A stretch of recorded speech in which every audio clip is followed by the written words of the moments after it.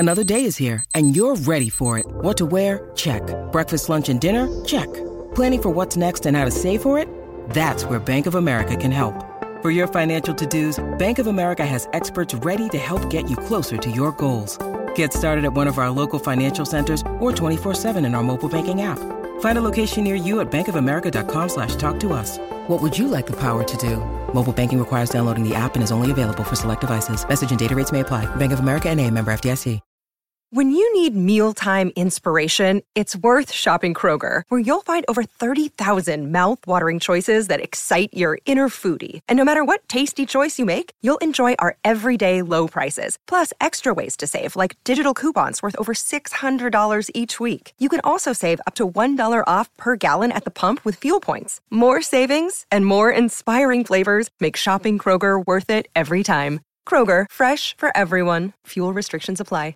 This is Optimal Living Daily, episode 1114, Regular Revolutions, Part 1, by Colin Wright of ExileLifestyle.com, and I'm Justin Malik.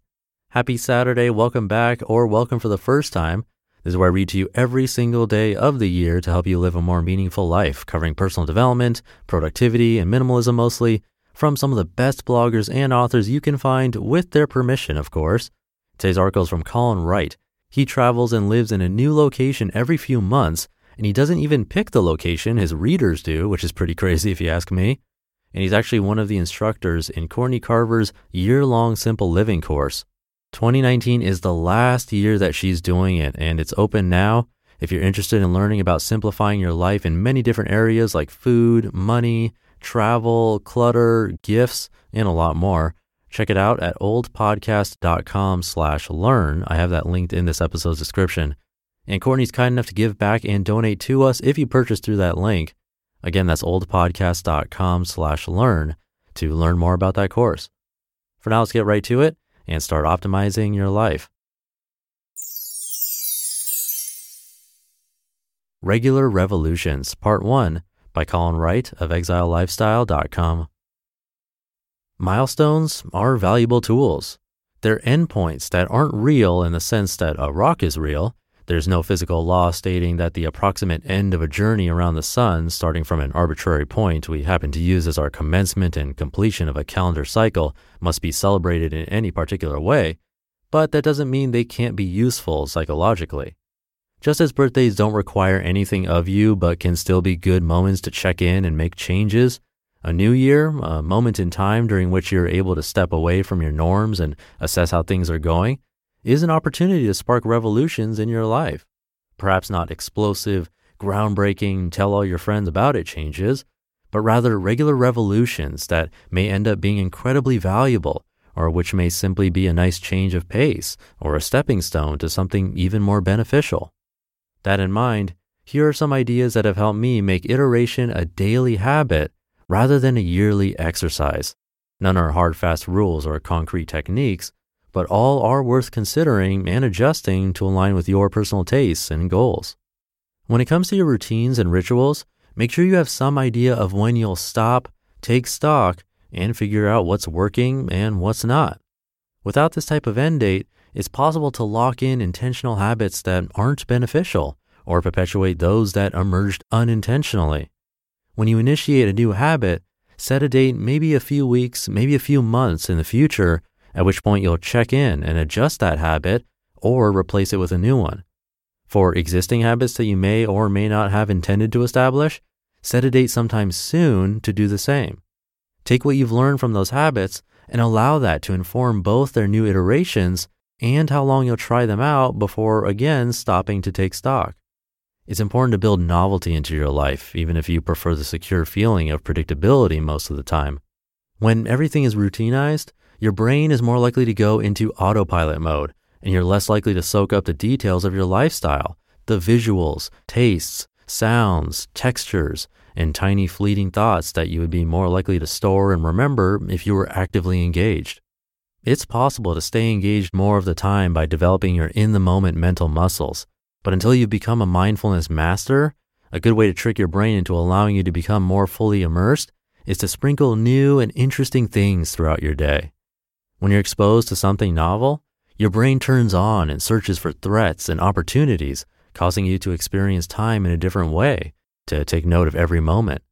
It isn't necessary to be completely mentally awake and alert all the time, but if you find yourself in that kind of waking fog, looking back on your week and unable to remember anything of note, the brain's tendency to save energy by identifying patterns and autopiloting is worth knowing about and counteracting. I find that building novelty into the framework of my routine helps. Setting aside a few hours a week to visit a part of town I've never visited, or deciding that twice a week I'll eat lunch at a restaurant or food truck I've never eaten at before. You can decide to listen exclusively to unfamiliar music genres and artists on Tuesdays, or decide that 1 week out of every month, you'll take a different route to work each morning. There are an unlimited number of ways to break free of that repetition-fueled mental loop. You just have to recognize what's happening and construct your lifestyle with some type of predictable unpredictability in mind. A somewhat unusual habit I've found to be valuable in achieving this end is moving my furniture around when I deep clean my home. I tend to do a deep clean about once a month, and when I do, as I work through my apartment and get everything back to factory settings, I also allow myself to experiment with the location and position of my furniture. A few months ago, I realized I could set up kind of a tea service on my standing desk bistro table, freeing up some of the limited counter space in my kitchen, while also making my tea preparation equipment more handy and visible, encouraging me to make greater use of it. I've also found as a result of this habit that by using my small filing cabinet as a side table in my living room, rather than as a bedside table in my bedroom, I could create a handy place to set my phone while I'm working, which positions it just out of view, making it less likely I'll grab it to distract myself, while also ensuring all the tools contained within the filing cabinet are closer at hand when I need them. Milestones of any kind are an excellent opportunity to reassess your goals and priorities. What do you want out of life? What are your true priorities? Are you treating them as such, placing them before other goals in terms of how you spend your time and resources? Are those truly your priorities if you aren't prioritizing them? Might you rearrange things to achieve them sooner or better? And if they are no longer your actual priorities, but rather the priorities held by a prior version of yourself, what do you want today?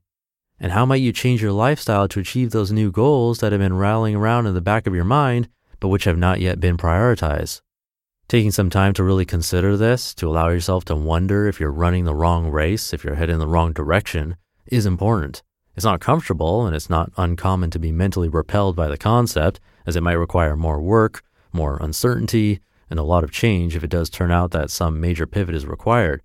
But it's valuable and worth the time invested.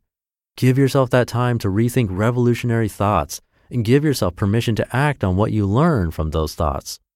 Finally, there are numerous little tactical adjustments that can be made at regular intervals that I've personally found to be both immensely helpful and psychologically bolstering. I feel more prepared and secure and ready for anything as a result of performing them. Hear those tactics in tomorrow's episode. You just listened to part 1 of the post titled Regular Revolutions by Colin Wright of ExileLifestyle.com.